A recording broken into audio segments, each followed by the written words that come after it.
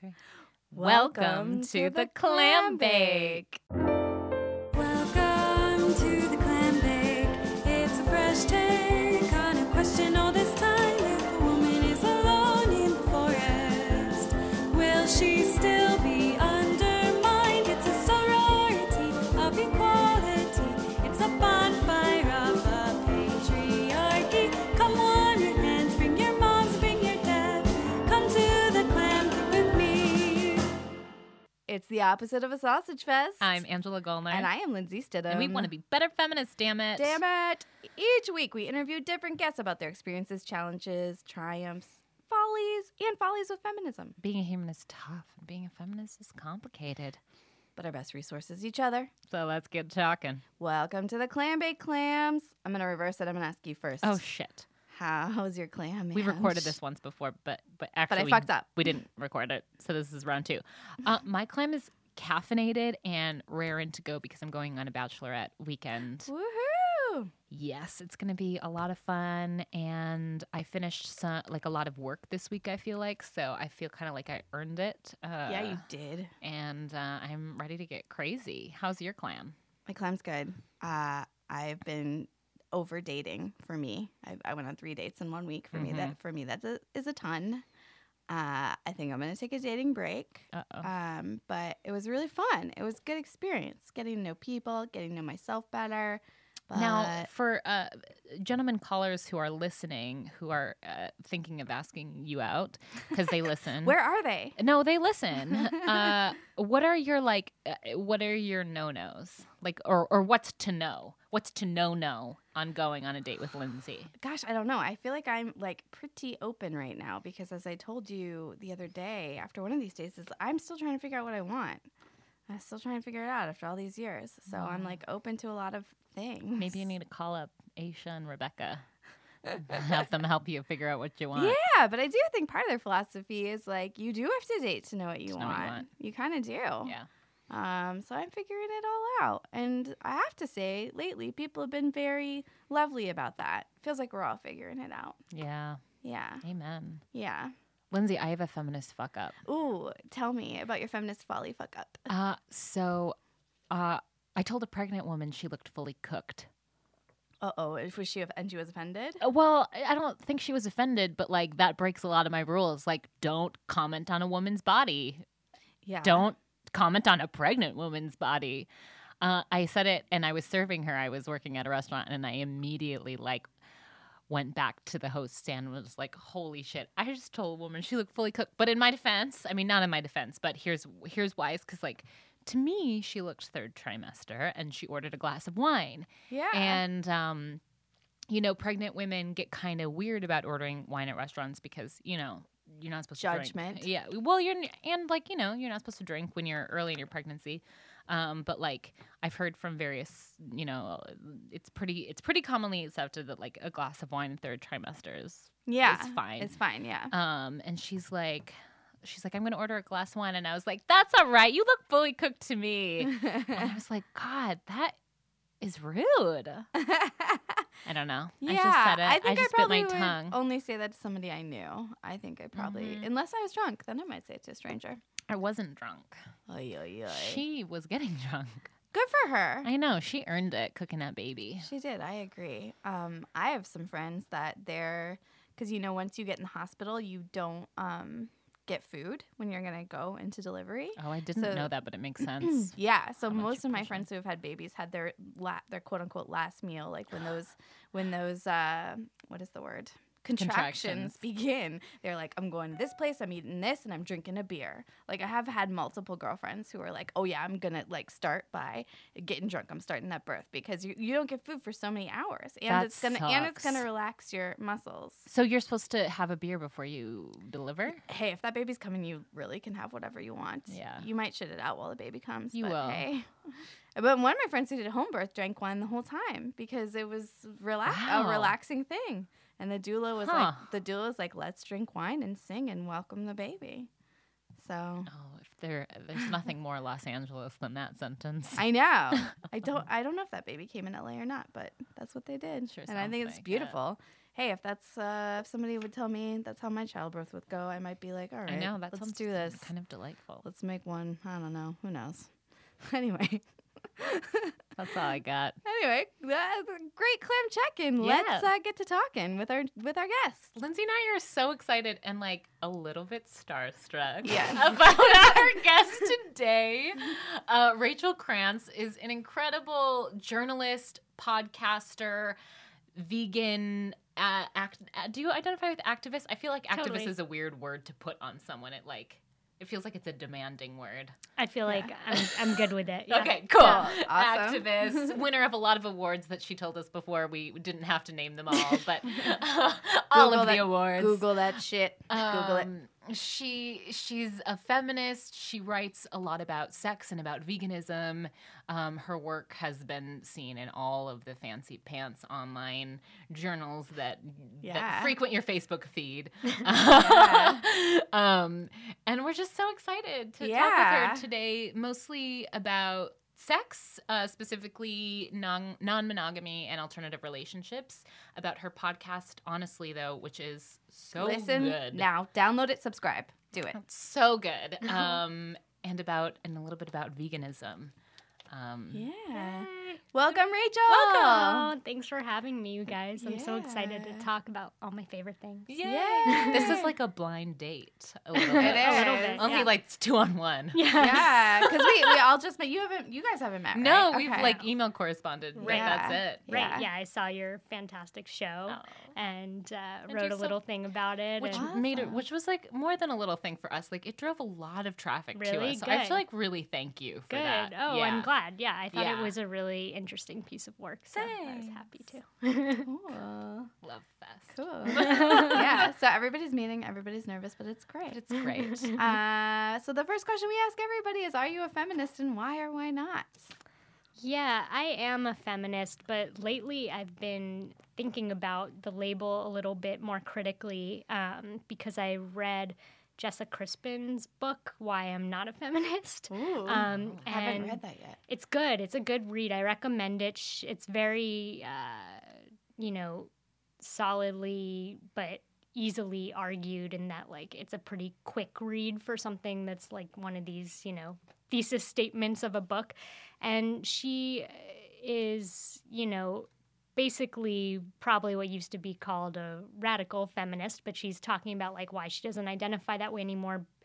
Her basic argument is that it's been commodified and mainstream to such a degree that it's so tied in at this point with capitalism that is the actual system we need to overthrow, and that feminism has basically ceased to be something that threatens the status quo, and so it is part of the problem. If everyone can be a feminist, like it's no longer something that searches to grant equality to not just women, but everyone. And so I thought that was a kind of interesting argument and something I've certainly seen happen in my own, adult life, of this sort of mainstreaming of feminism, which is on the one hand very exciting, but also being used to, increase things like consumerism or white privilege or this idea that, that she talks about, if just because there's more women in the boardroom doesn't necessarily mean women are getting ahead or anything's improving. Like, it just means that now there'll be also women doing unethical things to the environment and to workers and stuff like that. So I still find the label useful personally, and I've identified as a feminist since I was like able to learn the word. I don't even remember when, but I definitely have been keeping that critique in mind lately. Yeah. I feel like, I don't know if you saw that Vice piece about the safety pin box, but like I think about that a lot. But the women behind it are, I feel like examples of entrepreneurial feminists, like in the best way, and the intentions are good. But exactly what you're saying about like white privilege and guilt and being like, if I buy this thing, it'll make me feel better. Right. Yeah. Right. Yeah. Totally. Yeah. It's fascinating. I always feel weird about buying feminist merch, and I want to know where it's coming from and all that stuff. I think exactly. Yeah, there's a difference between someone who is making something in their house on Etsy, which I always am more keen to support, versus buying a shirt from H&M that says, feminist, that was potentially made by, child workers and stuff. I think where we buy stuff really matters. Yeah, I was gonna say, I feel like that H&M shirt definitely says feminist AF. Right. Yeah. I'm pretty sure that's what it says. It's like the more deeply you look into it, I feel like I'm all of a sudden wanting to jump to the veganism conversation, because the veganism, the meat and dairy industry, the clothing industry, it's like if you want to have these idealistic viewpoints and hold women's rights in this high esteem, how can you do that and trample over other creatures and women in other countries who are being abused and used by these things? Yes, absolutely. Yeah. Do you want to talk a bit about what you feel is the intersection of feminism and veganism, if there is one? Yeah. For me, that's really key to why I became a vegan. So I was vegetarian before I was vegan, and then I watched the movie Earthlings, which they call The Vegan Maker. It's on YouTube. You can find it for free. I'm writing this Joaquin down. Phoenix narrates it very sexily. That and helps. it's basically very straightforward, but it opens with the argument, really the only argument it makes, and then the rest is just presenting video footage of every aspect of basically every industry that uses animals in different ways. But it opens with the argument that, okay, discrimination is always based on the same logic, which is that for one group, it's just different. So, we're allowed to control women's reproductive systems because it's just, and not men's, because they've historically just been different and viewed as male property. And what we're seeing now with reproductive rights is part of a long legacy of that. Have unequal rights for people of color, because for centuries, the way people justified in this country bringing them over as slaves was that they are not like us. They're different. They're maybe human, but subhuman, separating people into those categories. And so what Earthlings makes the argument of is we're all living sentient beings on this earth. Why is it different? Why is it just different for animal bodies when we know that they can feel pain, when they can mourn their children being taken away from them? On the heath, King Lear asked Gloucester, "How do you see the world?"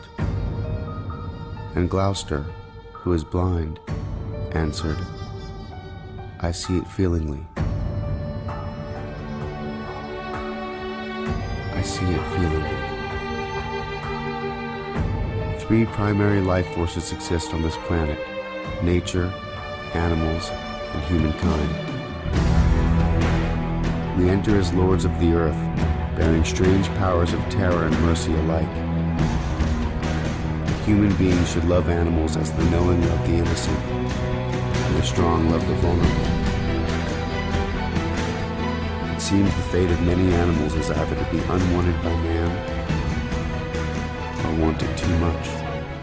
When I kind of saw that connection be made, where I was like, oh shit, this is what's always been done to every other group. And then I saw the footage, which was very upsetting. There was no way I could see the reality of what happens to dairy cows and not think of my feminism, because it was so just blatant. It's I think what really got to me the most was the stuff, seeing the babies taken away over and over. And I was just why? And they're put on what the industry calls rape racks to be artificially inseminated. It's the animal agriculture and is called husbandry, right? Mm-hmm. And it actually, this gets into That's so twisted. Our God. Our connection to non-monogamy later in this conversation. It's all connected because the institution of marriage arose at the same time as the animal agriculture industry got formalized. This is way back with the agricultural revolution. And before that, as far as anthropologists can tell, like there wasn't as strict boundaries of this idea of woman as property was not a concept.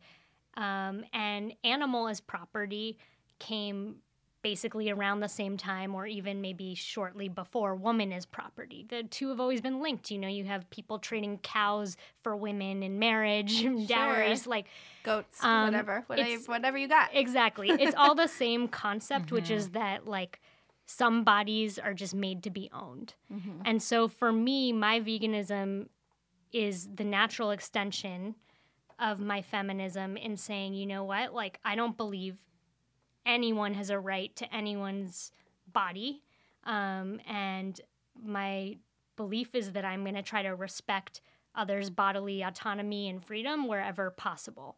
And so, yeah, that's really the core of why I'm vegan. And then beyond that, the more you learn about the industry and especially the connections with health, the more you realize this is a women's health issue. You know, it's one of the only things people have who have a history of ovarian cancer in their family can do that's been proven to prevent it.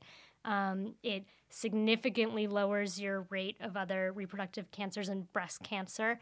But this is not super common knowledge yet because there's a lot of its consciousness is definitely rising because all the research is just mounting too much for them to be able to hide it. But there's a lot of corporate interests, you know, trying to hide it. So for me, this is like a women's health issue.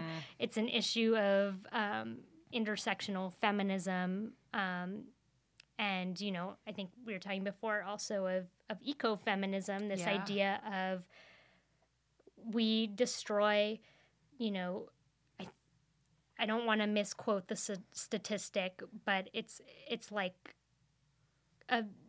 I think it was 3 football fields a second. I have to double check it afterwards maybe, but in the rainforest, like as part of this industry, you know, so besides the CO2 emissions, besides the fact that one hamburger takes as much water to make as a month's worth of showering, we also have that we're literally killing off our rainforests at a crazy rate, which is our planet's lungs. Like the planet needs the rainforest for there to be enough oxygen. We're just deforesting the rainforest so that we can make more room for animals because we can't have enough animals fast enough to eat. So like this is a intersectional issue if there ever was one, but yes, ecofeminism also argues that there's kind of that same idea. The patriarchy has always felt like we have dominion over women, we have dominion over animals, we have dominion over the earth, and we will do with them what we damn please. And so this is a way of saying, you know what, that's fucked up. I protest. Yeah, which I feel like we're watching like the ultimate example of that right now. We are about to become like the ultimate example of being like, we do what we want, which is such a bummer. And you have Trump, you know, wanting to back out of the Paris climate. I know, and just dangling that decision with such power hungry. It just makes my skin crawl. Totally. And this is one of the things that I also didn't realize before I became vegan would be such a perk. Not that it is exactly, you know, the most comfort in these times, but it is something concrete that everyone could do. Right. If everyone just even had a meatless Monday, one day a week in this country, it would be the equivalent of every car on the road switching from sedans to hybrids. Yeah. So that gives you an idea of the potential we have. It's really one of the only things we can do in this system to lessen our environmental footprint that drastically and to basically try to combat climate change on our own. So, yeah, what I'm going to try to work on more in my new job as lead writer at Mercy for Animals is basically spreading that message and getting it so that, like, if you want to be woke, like, this needs to be something you consider, because even if you don't consider yourself an animal person, which I, by the way, did not at all before I met my partner who was vegetarian, and that's like why I came to it, and then watched the movie, and that's why I became vegan. This is still your issue. Right. This is everyone's issue. If you have anyone in your family who's ever been sick of something and been made more sick by the healthcare system, like, this is your issue. If you care about the environment, it's your issue. If you care about workers' rights, it's your issue, because it touches so much more than I ever realized. It's wild just how many ways in there is. Like, for me, like, you know, I have a history of an eating disorder, so like, it can't be a health or a weight choice for me. But for me, I love animals. The thought, it all started with a pig named Penelope. Oh, she's so sweet. But she, you know, she was abused and starved, and I found out that she had nightmares in which she would cry tears, and her, you know, dad would have to like snuggle with her in bed. And when I learned that, I just couldn't eat pigs anymore, and it kind of like ricocheted from there. And I was vegan for a little while, but I lapsed because I am very lazy, and I started to eat like bread and vegan junk food, which is really easy to get and delicious. Right, especially in LA. It's oftentimes better than non-vegan junk food. It's really good. It's true. Yeah. Yeah, you can definitely be an unhealthy vegan. Oh, I mean, yeah. You'll still be generally better off than unhealthy non-vegan, but processed foods, when we talk about like the health benefits of a vegan diet, a lot of it is talking about a more whole foods or plant-based diet, meaning like things that actually grew rather than were made in a lab. And it's hard. It's hard to transition if you don't cook a lot. I was really privileged in that like my partner has always been the cook, and That's awesome. So I just like eat his delicious food and I don't have to work that hard with it. But even if you're not a big cook, which I know people who are not, you can have a healthy vegan diet, but it just requires doing a little reading. There's so many resources online, like Choose Veg, I really recommend.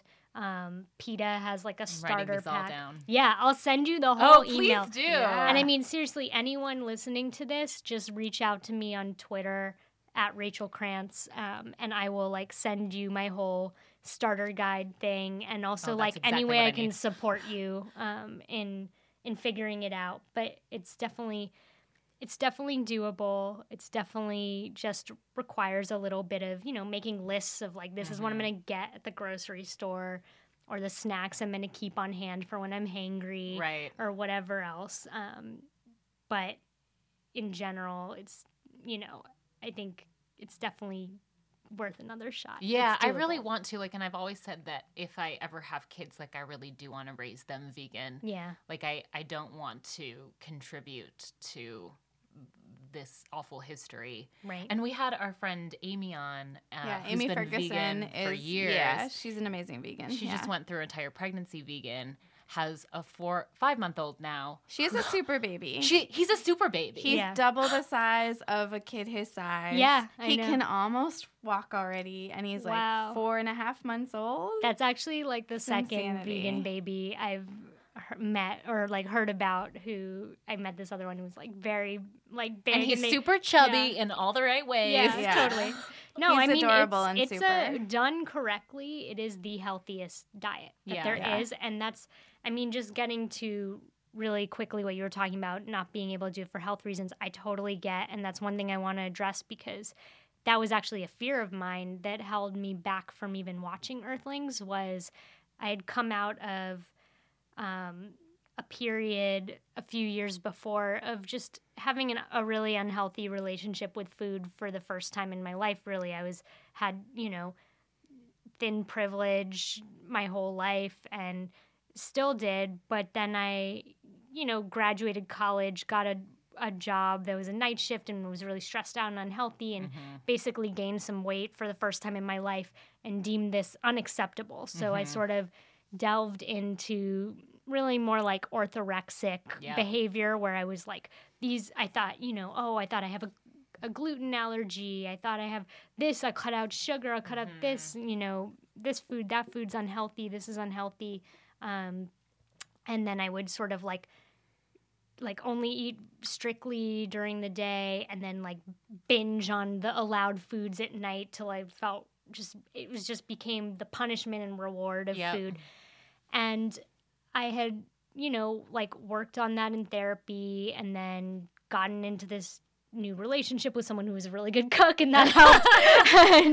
Especially if he's cooking like good vegetarian food. Totally. Yeah. And so I was kind of like, all right, I feel like I have a good relationship with food again. I'm a little afraid to mess with this. Like if I'm about to cut out a bunch of foods, isn't that just kind of going to be like triggering the same stuff or just a different kind of orthorexia basically?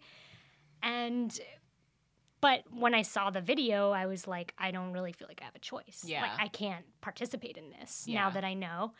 And what was so cool about it, and I wrote an article about this, but I'd like to keep updating on it because it's always a work in progress. And I think the headline is a little misleading. It's on Bustle, and it says, like, how going vegan healed my relationship with my body and my food. I mean, that's true, but I don't mean it to imply that, like, poof, it's healed. I never have issues anymore, because that's definitely not true. Like, veganism is not a cure for an eating disorder. No, it is not. But I will say it shifted the paradigm so wonderfully. Because as women, we're trained to just think about, like, what is this food going to do to me and my body? Like, is this going to make me, not have flat abs? Is this going to be whatever the fuck it is? And instead, like, veganism shifted it for me of, like, what will I allow to be done to my food? Like, that's my only rule. And, I still have certain things that I'm still relatively into eating whole foods, not a ton of processed foods, but like I feel like I have more joy around food than I ever did. I'm less likely to ever view food as a punishment because I'm so much more grateful that I can just eat with such, abundance without hurting anyone. And I guess because I'm eating more in line with my values, I think a lot of eating disorders, I mean, it's very complicated for everyone. So for me anyway, though, it was an extension of like wanting to have a sense of like morality and control and order to my life. And like eating is so fundamental. It's something we do every day. It makes sense that, especially when we're messaged of everything about our bodies, that this would be the place that one of the places we would turn to try to control or be at war with ourselves or whatever. And this just sort of made the rule very simple. And the morality was not about my body. It was about something much bigger than that. And for me, that ended up being a very positive shift. It didn't heal everything completely, but I definitely I just feel much more empowered than I did before, because it's not a fear-based diet. Right. It's like a love-based diet. And so in so doing, I guess what I wrote in that piece is like, because it's tied to my feminism, I am protesting, the idea that any animal should just be treated like a piece of meat. And in so doing, I'm also reminding myself that I'm not just a piece of meat. Oh, that's really beautiful. So, that's really cool. I definitely, it's not rainbows all the time or like that all the time, but I do think and I'm not the only person I've talked to who's had that experience of it being a healing thing or something that shifted the way they thought about food. Well, your life gets so, at least my life got so small in my eating disorder, and my thoughts were all about myself and about my body and about what I was putting in my body, that it's like a really cool, empowering way to get your brain off of yourself. Right. And that's got to shift something in your neuro pathways. While still maintaining that sense of order in a way, and boundary, which... Look, like everyone, I think to expect that people are not going to crave that at all. Like there's a big thing now of just eat whatever you want. And like, that's like an empowered woman and just like, which, yes, I mean, eat whatever you want so long as it's not the product of suffering, I would say. But absolutely. But also, I think it's unrealistic to expect that people don't want morality or order to what they put in their bodies, Right. because it's very important what we put in our bodies. And that's why religions have all these rules around what you can and can't eat, is because people have always done this, and they're always going to do that. Yeah. And they're always searching for the correct, paleo, I think, is like about a return to our natural state or whatever, which is ironic because I hate the actually paleo plant-based diet is much closer to what we used to eat. Right. But anyway. And I feel like cool. too is like, especially if we're faced with 4 more years of what we have right now, I feel like just even fighting to know what's in your food is going to become a bigger fight. Just even like getting the label of like where it came from, who put what in your food is going to get really hard, I think, because we're moving towards less regulation of MAGA world where men are doing what they want. So it is, so it is really interesting of like, I just feel like I need more discipline. There's like some things for me that I feel like would be really hard to give up, but listening to you, it's like such an empowering form of protest. Yeah, thanks. Yeah. I mean, I'll send you guys the starter guide. Please I would do. just say, go to chooseveg.com if anyone's listening, or just Google like vegan starter guide. There's so much out there where you can get sample shopping lists or meal plans or just snack ideas. And start with like a day a week and see how you feel, or go up, Yeah. And so like I said, if everyone did it even just a day a week, that would be a huge difference. So, Clams, we're going to challenge all of you listeners to implement a meatless Monday. Yes. Yeah. I'm going to let you transition us from veganism to sex. You kind of hit on it a little bit of like with the word control and like not feeling like a piece of meat. But for you, like, where is the intersection between veganism and the idea of autonomy of the body? Yeah, sure. So, I guess it's this idea that I'm going to try to live in a way as much as possible, even when it's challenging, that's in line with my values, and that is based more in love than it is in fear. And so that would be one overlap. It would also be the idea that you can't really own anyone as much as you might want to, or their bodies, and that maybe ownership is not actually what commitment is. I think that we're taught to think that commitment and ownership, or commitment and monogamy, are the same thing. And what I've learned is it actually takes a lot of commitment anyway to try to make a serious non-monogamous primary partnership function. Takes a lot of commitment to communication and stuff like that. So that's part of it.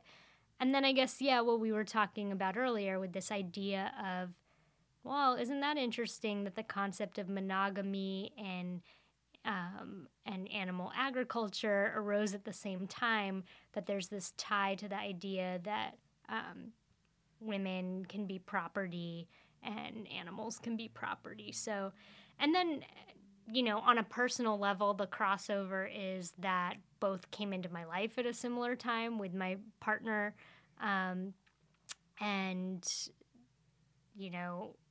also that people's both identities make me interesting to people and also weird and threatening sometimes. I get a lot of similar responses to both identities of like, oh, good for you, but I could never do that. Right. Like, it's a kind of interesting crossover. I would say people tend to be much more, at least outwardly, combative about veganism. That's Seems fascinating. really crazy. That might just be like living in LA Yeah. or New York, but For a tiny bit of context, if you listen to Rachel's podcast, you will learn this, but Rachel is in a non-monogamous relationship. And you've spoken very openly, both you and your partner, on your podcast about it. Yeah. So I met Jesse 2.5 years ago, and I had just gotten out of a relationship, like barely, And I was doing the thing I always do where I'm like, I'm just going to date around. But then meanwhile, like meet someone. And then I'm like, actually, I'm already in love with you. And we just met. Let's be in a relationship. And I could tell this was going to happen with him by our second date, even though I could also tell like he was a really kind of different type of man than I'd ever dated before. I'd dated before mostly like more like, you know, just more man children, for lack of a better word, like very partial. Very partial. I was in New York then, but yeah, same thing. Like, you know, places I would, even after dating for a long time, sometimes like shower when I got back from their place because it was just a little grimy. Like that was my type. This dude was like, you know, 7 years older, a professor, you know, did yoga every day, a chef, like the whole thing, clearly very and I was like, what is this trap? You know, like, what do you want? But I was into it. And, but I said, like, before we even kissed or anything, you know, I just got out of a relationship. And he said to me, well, you should know about me that if you're with me, I would never restrict you. And I was like, well, what does that mean? He said, well, it means that what's important to me is that I have a primary partner. If you were that primary partner for me, so long as I was privileged, basically, and that you were honest with me and the relationship was prioritized, you could sleep with other people, you could date other people, you could even have other relationships or fall in love with other people, so long as that could still be true. And I was like, oh, so you're poly, because I had heard of that and, you know, read even Sex at Dawn, which is a book about it, and been curious about it always, but just never dated anyone I could imagine trying it with, would always get kind of nauseous at the idea. And when he brought it up, I felt like that surge of nausea, but of just like, oh shit, like here's the catch, you know, I was looking for like why this perfect guy is interested, and it's because like he, you know, has this catch about him. And, but I was like, all right, I mean, I just got out of a relationship. This person seems really mature. I'll see where it goes. Yeah. We fell in love like incredibly quickly. Basically, that second date, I stayed over and never left. Like we moved in immediately. It was ridiculous. Wow. I've never lived with anyone before. It was just sort of one of these cliche things where you're just like, oh, okay, like there you are. Yeah. Mm-hmm. And he would bring it up again, sometimes basically reminding me like that I wasn't restricted, and I'd freak out in the beginning and be like, why are you bringing this up? You just want to be with other people, and feel myself react very jealously. And he was like, no, I don't actually. He was like, I just want you to know, like that's still the deal. And as we continued dating, I said, okay, well, that's interesting to me and that sounds good, but I feel like I don't know you well enough yet that I can trust you or really like feel like I can build this or feel solid if you're dating other people. And so he was like, I'm not that interested in that right now anyway. I'm okay with you seeing how this works. I will bring this up in the future because it's important to me at some point to have at least some of the same freedoms that I believe in affording someone. But for him, it's really a very moral thing. He's pretty moral, and he just didn't believe in restricting anyone that way. So for the first year, he was monogamous, and I was not. And wow, that's so mature of him. I have to say, he's very unusually That's mature. Wild. Yeah. And but it was smart of him too, right? Like basically playing the long game. He's playing the long game. He was, and he always was very clear about that, which I think is part of why it's made it doable for me. Is that I've never been in a non-monogamous relationship before, but I've also never been in a relationship this serious, this committed, this much where someone, so early on just was like, I want to be with you. Like, this is it. Like, you're what I want. Mm-hmm. And I was just like, what? That's like in the movies. That's not supposed to actually happen, and you like want it back. But yeah, I mean, I had this anxiety at the same time as I was exploring it on my own, which was really more experiences with him too. Basically going to some sex parties, having some with him. You did with him, so that wasn't like on my own. Were you still? This is just like my own curiosity. Yeah. Were you still in New York or were you in LA New York, at that point? in New York, Yeah. I have like several friends in New York that have very similar arrangements to you, and I just have more friends there in that world than here, which is interesting. It's big here too, but yeah, I guess I had more friends there too. Or, so it was like doing that first, and then some like threesomes where it was just another guy and just like all the attention on me, which was awesome. Nice. And so I was like just loving all that.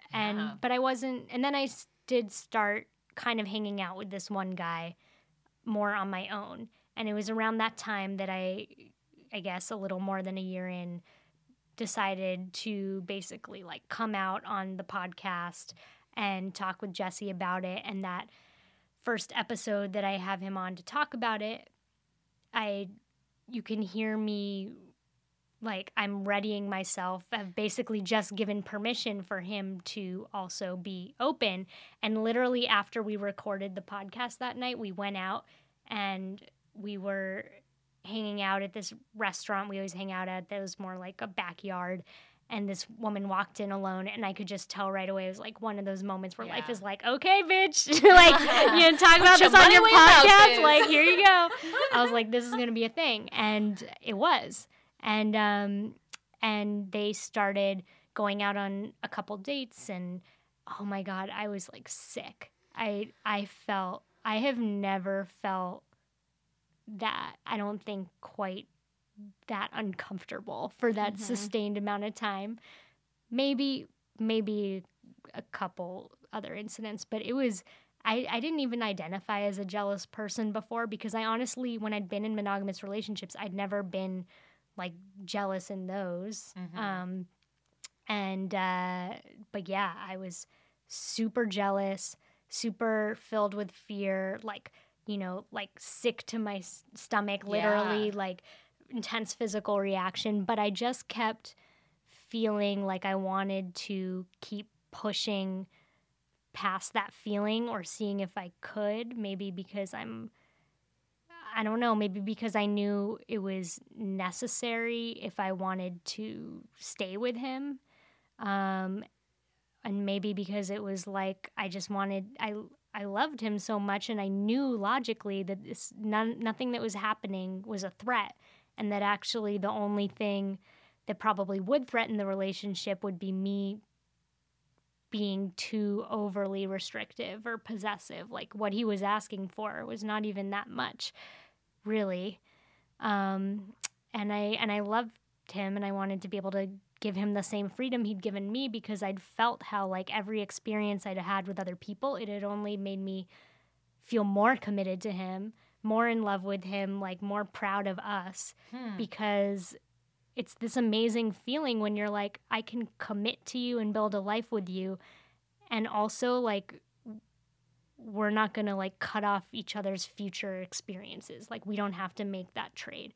Obviously there'll be compromises, but that always really got to me. Obviously I'm really sensitive to this idea of being restricted or having my body restricted. Right. I hate offices. It's like why I'm vegan, all this stuff. Yeah. And I had always felt that in every relationship, of just gradually like a resentment of having my future experience restricted. It wasn't even like so much about being able to like hook up with other people. It was like the feeling of going on a trip and being alone and being like, well, I don't know what stranger I'll meet and what can happen. And it's just a really cool feeling to be able to be in a serious relationship and not have to give up that sense of like not knowing what the future holds romantically, especially if you like romance, which I do. Mm-hmm.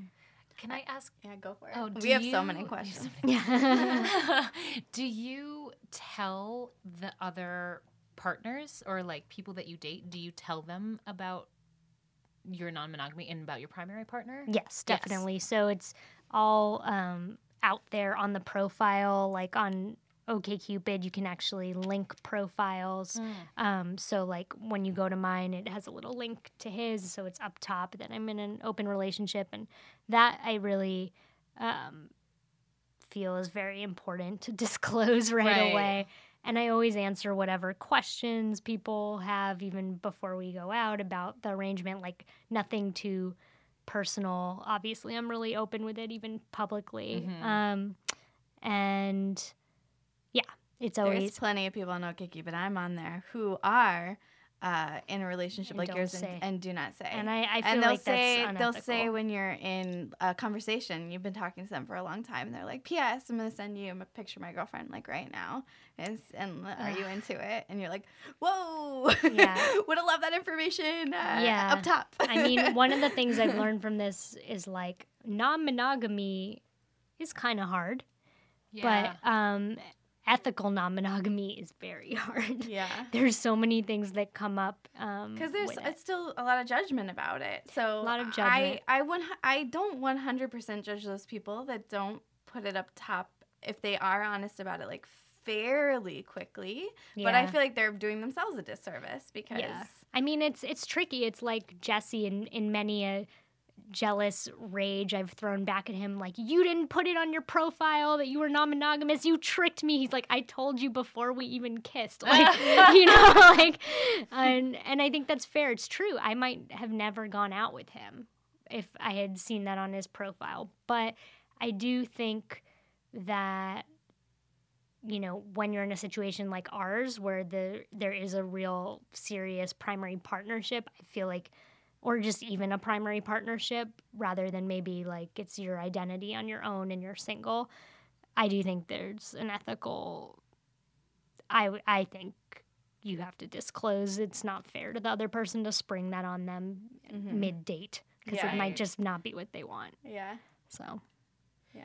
Fascinating. I love the title of your podcast, by the way. Honestly, oh, thank you. I love it because I was having a conversation with a man I was on a date with just the other night, and he basically was like, yeah, monogamy I don't think is a realistic thing anymore, and I'm still grappling with my feelings about monogamy too. But he also was kind of like, but I also want to be married, and can't people just be French about it, because it would probably kill me, like if I was married and I knew. And I feel very the opposite, because I'm like very prefer honesty and openness, and I even like it when a man is like, I'm attracted to that woman. Like just by like saying it out loud, like takes some pressure off the situation. Like for sure, like secrecy kills me.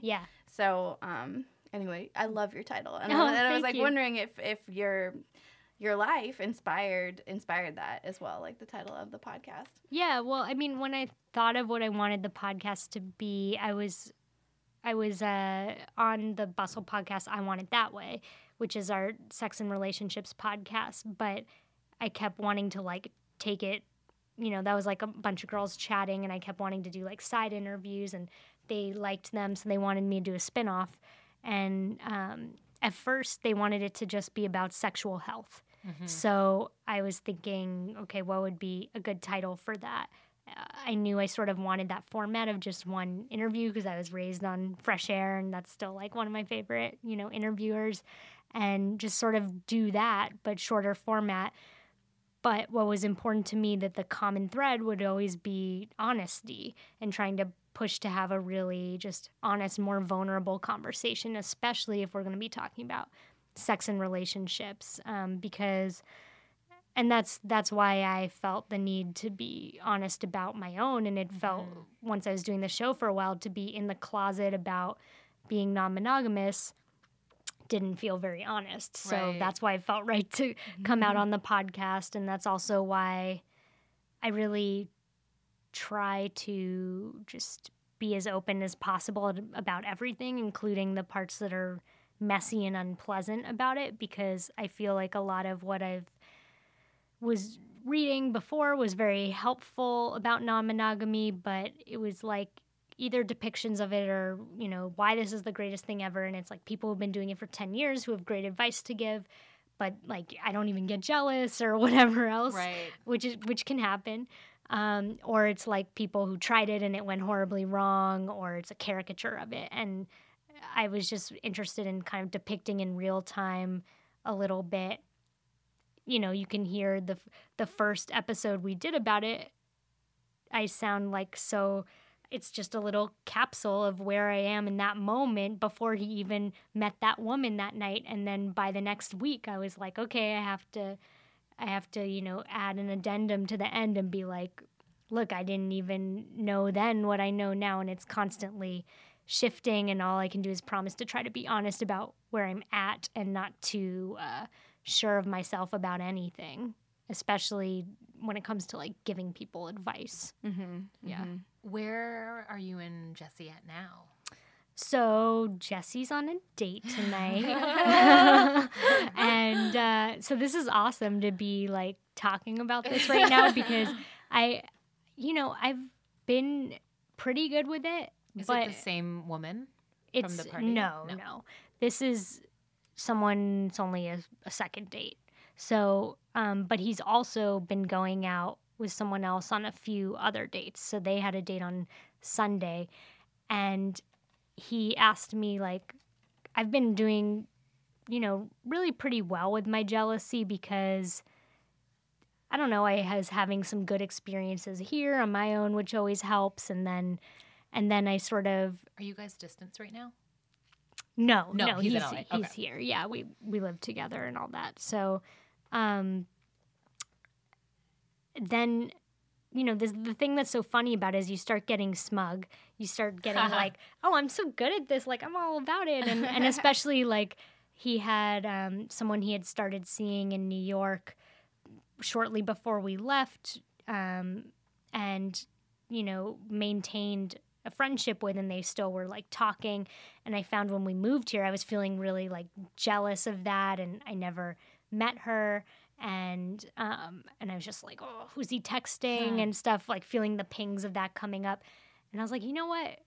I'm going to take the advice of Dedeker Winston, who I interviewed her on one, honestly, though, episode about how polyamorous relationships work. And she's a coach and the author of this really good book I recommend if you're interested in any of this, called The Smart Girl's Guide to Polyamory. And one of her top tips for, like, managing jealousy was meet your metamors, which is the poly term for basically your partner's partner, right? Whoa. And she was like, it basically always helps. Even if you're not friends, it always usually helps just because it makes you see them as, like, a real person who has flaws and is not just, like, this imaginary supermodel walking supermodel who's going to, like, steal your man or some shit. And it also helps break down this culture of, one of the things about jealousy that was so interesting to me and has been cool to feel it begin to lessen is that in the beginning, my total tendency was to be like, that bitch, like to like turn against the woman, be like, I bet she's fucking like wanting to, like just these vile, really scorned woman feelings, like, which I think is like a trope in literature and film and television. Totally. And it's like I felt how these ways I didn't even realize I'd been trained to just like turn on other women for like getting in on my man or something. And it was so cool that I, finally took her advice and I texted this woman and like we've had this like amazing texting friendship spring up, and I'm gonna meet her in August, but like we text each other now about all our boy problems and like and she's really cool, and it makes it so I'm not really jealous anymore if he's talking to her, and instead it feels like this very open, generous thing where it's like I can talk with Jessie like, oh, did you hear about like her date last night or whatever, and it's kind of it's kind of cool, and it's kind of very, I just feel empowered by it because I feel like secure, and I feel like I'm not viewing in that situation this other woman as like my enemy, but rather like my ally, and like even sometimes that I can like bitch about Jessie with her if I wanted to, like that's even hilarious, and she'll kind of like know and also love him, and so or not love him, I don't know about that, I shouldn't put that in her mouth, but so that's that's cool. I don't know how I got on that train of thought. Okay, so I was doing that, and I was feeling very smug of like, I like befriended my metamor, and I just had this like really fucking amazing, sexy encounter with this guy I've liked for a while, and it was actually lived up to everything I was hoping, which hasn't happened. That's so rare. Basically since Jesse, that hasn't happened. But then, of course, like that week, I didn't really like hear much from him, and I was starting to like PMS, and I was like, I'm not feeling as secure anymore, and I don't have anything else lined up, and he lives in a different city. And knowing Jesse had some stuff lined up started to make me feel anxious. And then he like checked in with me about, oh, is it okay if I do Sunday and Wednesday? And I just was like, felt myself completely jealous reaction. Yeah. And it lasted for, I basically have been coming out of it the last day or so. But yeah, it lasted like over the weekend. And now I know a little bit more how to sit with it, how to think about it, how to talk about it, what to do to mitigate it. But it's still really just this constant humbling experience where I'm just like, oh, this is a hard thing. It's, it's a constant struggle to sit with these feelings and learn how to deal with them. And also not just how to deal with jealousy, but how to think about like, well, what do I want my relationship to look like? Because I guess it's always going to be changing and shifting, and it's a sort of living, breathing way of being in the relationship that, like, maybe, like, is 2 dates a week too much for me right now? Right. I'm not sure. Like, I have to see, like, if that became a regular thing, I have to see. But it's this sort of process of, like, continually seeing, trying to afford him as much freedom as he would afford me, but also being able to communicate when I'm starting to feel like, you know what, this is getting too anxiety provoking for me, or it's feeling too much like a big part of our relationship. It's this exercise in neuroplasticity. Like every time he goes out and then he comes back and the thing I feared would happen doesn't, it kind of rewires things a little bit more. Right. But there's always more things to fear, right? Like I can get used to X, Y, and Z, and then it can go a step further, and then it's a whole new set of fears. And, if we stay together, I'm sure, or I age, and like that'll bring a whole other set of fears. That's one of the questions whatever that else. pops up. I love that you said if I age. If I'm lucky, if I'm lucky enough to age. And yeah, so I mean, this one writer who I recommend, Kathy Labriola, she wrote a book called Love and Abundance, and she's a therapist. She has that book's a lot about the psychology of jealousy, and she says that she views jealousy as kind of like a smoke alarm, in that like it can start beeping and its job there is to keep you safe, but you can like check it and see like, oh, is it just like, does the battery need to be changed? Or like, is the house on fire?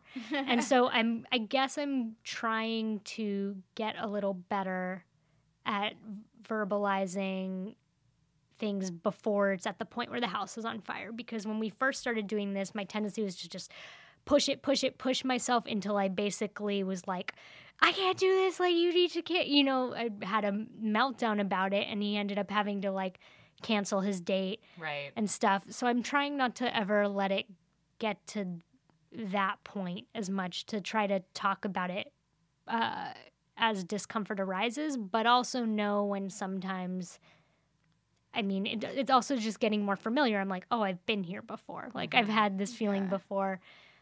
I don't know. I went on a date with someone who had been poly a long time, and he was kind of describing it as like, you just get better at choosing which feelings to go with. Like, you feel the jealousy still, but you sort of know it better as you make friends with it a little, and you're like, okay, I could go with the fear right now, but I know that it also works for me to like go with having a distraction, or like turning this into a night where I just do whatever the fuck I want. Like, that's another tip that I think is useful. Or like extending love if you feel scared about not receiving it. Like, you can, call your best friend or your mom, and like that actually really helps in just like taking the focus off yourself. There's all these tricks you start to learn. Do you have rules about like if he's going on this date tonight, does he need to come home? So we don't like phrase it that way, but that was pretty severe the way that I phrased it. No, I was just gonna say that what was so beautiful to me about your episode with the woman and about this whole for people who are not non-monogamous, the woman who wrote Smart Girl's Guide, who was on your episode. I don't know if you said it or she said it, or it was like a combined thing, that like people cannot put rules on other people. Like, we are autonomous beings, and that like it is unrealistic to promise to somebody you will be together forever. Like that is like an insane promise to make. Right. And I just feel anybody who's dating anybody should hear that. Whether you're gay, straight, gonna be monogamous, not gonna be monogamous. I feel like those are such important things to remember, that like you are responsible for your happiness. It's like true. The other person is so not hard though, because we're like sold the idea that it's not. We totally are. We totally are. And I didn't mean to like totally sidetrack the rules, because but the word rule was really powerful to me when I heard that, because like my main experience, I had like one relationship that was like very non-traditional, and at some points, we were both aware that it was, like, non-monogamous, but it was, like, fucked up, because it was, like, not honest, and it was, like, not a discussion about non-monogamy. But I've, like, I would say I've never been, like, a full-on traditional relationship where, like, everybody is, like, open about, like, what's happening. And, like, it was just so powerful to me, and like it made the idea like really beautiful to me. Yeah, like, I mean, really it sounds. It's one of those things where it sounds great, and you're like, I know you're right, but also like, how do you do that? And that's why it's hard. It's but work. Like anything is. It's relationship is work. But she also, the distinction she talks about that's been helpful to me recently that I've been trying to keep in mind is the distinction between rules and boundaries. So the way I would phrase it, for example, is I just express to him like, hey, if you're able to be back more by like around midnight tonight, that would be preferable to me. Like, you don't have to be, but just so you know, because I've noticed, like when it's much later than that on a weeknight, it tends to affect my sleep and like then my next day at work, and then I resent that. And he knows that, and he's like, okay, he said, I'll keep that in mind. So that means like probably in practice he'll end up coming home, I'm guessing tonight around like 12:30 or something like that, and or maybe not, maybe sooner. But I guess the curfew thing we've tried to keep a little looser, like to know there's these rough guidelines of like, this is basically what fucks up the other person's next day or night, but also to have it be too strict feels a little defeating the purpose, because then it's like, then the person feels resentful if they're having a really awesome time. But but we do we're not totally there with the no rules at all thing. Like, we do have, I think, I mean, you can call them boundaries, maybe, whatever. It gets a little indistinct, but like, we need, if anyone else we're involved with, to have had a recent STD test. Like, the days of the sex party are gone in terms of, at least for now, wanting to be safer about that and like know someone more and trust when they say they've been tested. So things like that, or I'm sure if we get to the point with sleepovers, which hasn't actually really come up besides when he visited this person in New York, we'll have to figure it out then. But yeah, right now it's like the main rules or boundaries are the STD thing and complete honesty, not keeping secrets from each other or the other people. And what else? Oh, nothing in our bed if the other person isn't there. Like, so, like I had someone over to the house when he was out of town, but like for him, that was like an important thing of knowing. And I get it. And I said the same thing. I was like, you know what? I think after he sprung asking about the 2 dates on me and we had just woken up in bed, I was like, I think I'd like the same thing of just like, can we not have the bed be a space where we like negotiate these things? Because we both just want to keep it the place where we just have sex together or, you know, sleep and come. And it's just no jealousy associated with this space. Yeah. Have you had anyone try or like want to become your primary partner? No, I had someone I was dating in New York be a little bit like jealous. Because that seems like that's a whole other set of emotions to kind of be managing. I know. Yeah. And it was a turnoff just because that's part of the deal. I mean, there's this part of women that have also been trained. It's like it's a turnoff, and at the same time, it's like a fantasy. It's another fantasy that you think you have. You're being chased. Like, you're being chased, and like you're gonna have 2 men fighting. 2 men want me. Yeah, right. And like that's the whole thing of like the, you know, MFM threesome too. It's like that fantasy, and I realized I had a lot of that in myself. This idea of every time I would meet a new man, it'd be like he's gonna whisk me away from Jesse, and like because he'll be like. You can't, even though I didn't want to be whisked away from Jesse. He's gonna have a horse. He's just gonna have a horse. It was more like, for me, it tends to be like he has an RV and he's like really grungy. He's like, he's like all right, I'm sensing a theme here. Jesse's not that at all, so I'm like, he'll be that guy. I love that. I love that. We'll your just fantasy. Be like wander. That's amazing. Yeah, off the grid, and then I would actually conspiracy theorist, like have a chance to date these guys, and that's what was so interesting about it too. It's like I would mostly lose interest after a few dates, the way I probably would have before, or maybe before I would have turned it into a relationship that shouldn't have been. But I could see with much more clarity, like, oh, like this is the fantasy, but then this is the actual reality. So the fantasy, sometimes exists that maybe someone someday will try to, you know, take me away, and it'll be very romantic and whatever.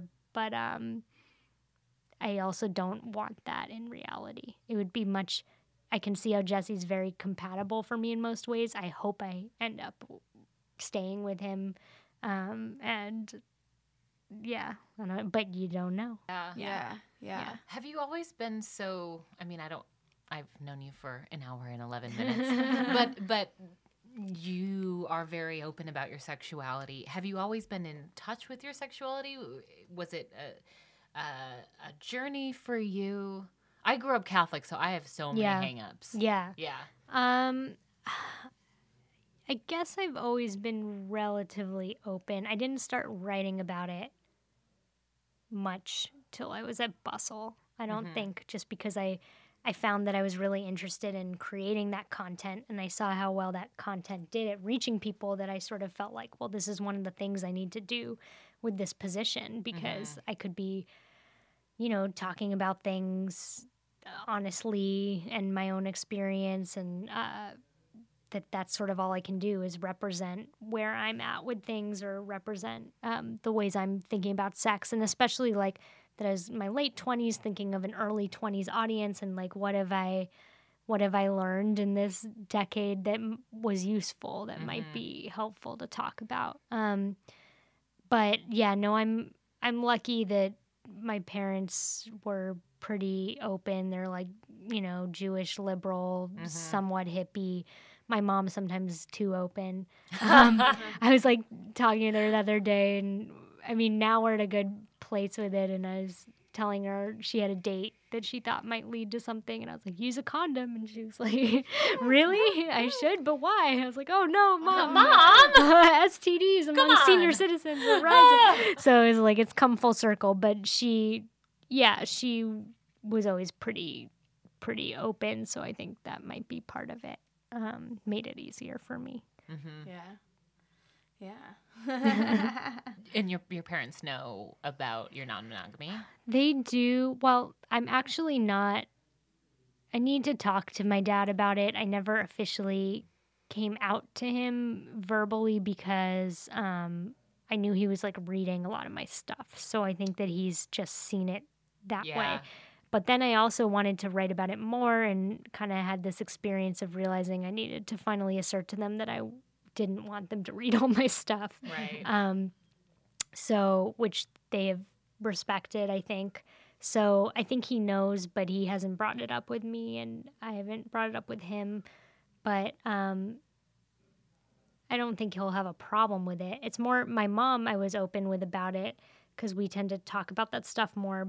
But, you know, when I was feeling more fearful about it or just having jealous moments and reached out to her, she sort of fed into a lot of that fear because I think her tendency is to be like protective and think that this is, you know, I noticed a lot of people with this, the tendency is to think it's the man like manipulating you into doing it. Right. And so it was kind of like feeding into that narrative for me. And I realized like, I don't know if it's actually healthy for me to be talking about it with her because I also don't want her to, if I'm upset because Jesse's on a date, I don't want her being upset with Jesse, you know, like in the future and resenting him for it. So I sort of keep it more separate, but she does know in general that we're at least some form of non-monogamous.